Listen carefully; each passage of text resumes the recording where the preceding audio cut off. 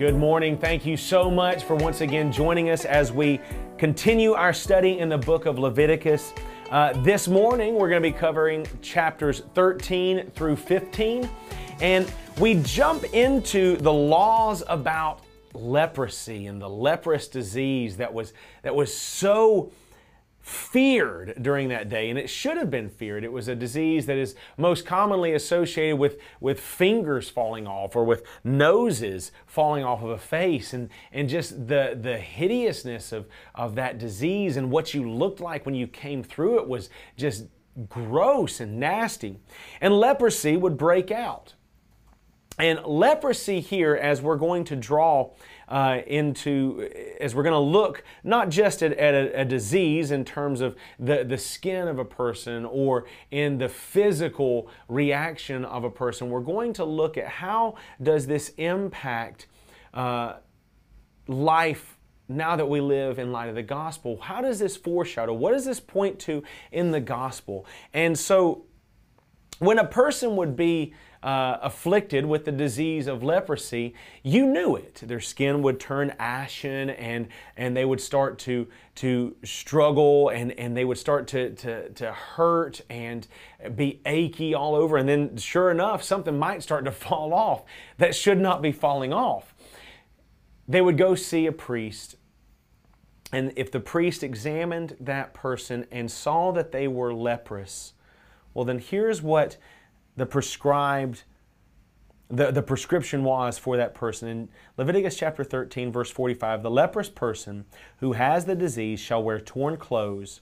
Let the hair of his head hang loose. He shall cover his upper lip and cry out, unclean, unclean. And he shall remain unclean as long as he has the disease. He is unclean. He shall live alone. His dwelling shall be outside the camp. Now that is important to notice that that person was outside the camp. They were not outside of Israel, but they were outside the camp. They were not to enter into the camp, into the common places of the rest of the nation of Israel. And anytime they were to see someone, they were to yell, unclean, unclean.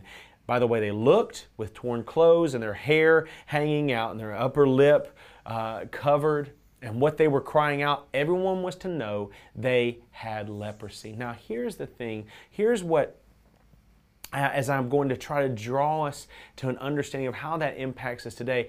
Leprosy didn't have a cure back then, and we really don't have much in the way of a cure in today's time, but it's less about the flesh and blood aspect of what's going on, and rather it pinpoints and shows us when a person inside of the covenant, inside of the chosen race of Israel, whenever they saw someone in leprosy, they were to be put outside the camp, and everyone was to recognize they're diseased.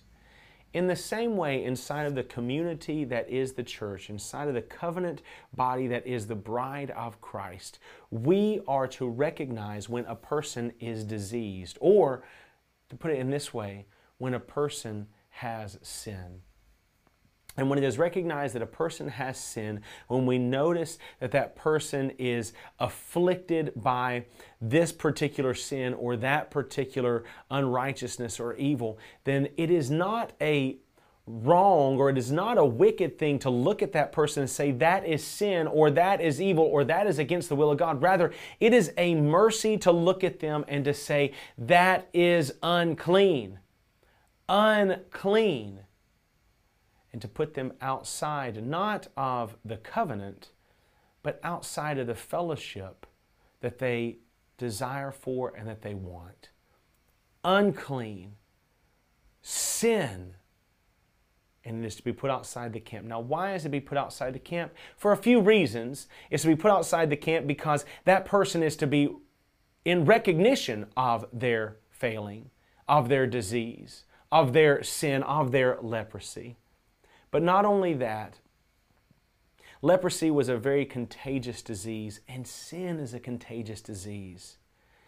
If a person is very apt to gossip, then when they come into the church and they bring that disease, that sin of gossip into the church, all of a sudden it starts to be contagious and it starts to affect and afflict many people within the fellowship. Rather, it is better to see that sin as sin and wickedness and to say unclean and to put them outside of the camp. Why? Because it's wicked and it's evil and it's contagious. But it's not to keep them outside of the covenant. It's not to put them out there permanently. Rather, there is mercy even for those who are caught in it. In chapter 14, verse 2, or I'll start in verse 1. The Lord spoke to Moses, saying, "This shall be the law of the leprous person for the day of his cleansing. He shall be brought to the priest, and the priest shall go out of the camp, and the priest shall look. Then if the case of leprous disease is healed in the leprous person, the priest shall command them to take for him who is to be cleansed 2 live clean birds and cedar wood and scarlet yarn and hyssop.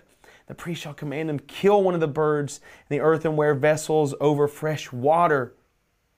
Take the live bird with the cedar wood and the scarlet yarn and the hyssop and dip them and the live bird in the blood of the bird that was killed over the fresh water, and he shall sprinkle it 7 times on him who is to be cleansed of the leprous disease. Then he shall pronounce him clean and shall let the living bird go into the open field." Why is this going on? Because this person who is leprous, this person who is diseased, he's clean. Now, there was no cure for leprosy.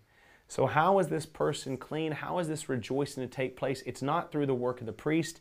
It's not because of the sacrifice that's offered. No, it's because of the ministry and the mercy and the grace and power of God Almighty. How is it that a person who is in sin can come back into right fellowship with those who he so desperately wants to be back among? It's not because of the work of the priest. It's not done because of the act of going to them and really just blowing them up over their sin. It's mercifully, you've called them rightly. You are in sin, you are diseased, and God does a work in their life to restore them to their covenant fellowship that they so long for, or at least that they should.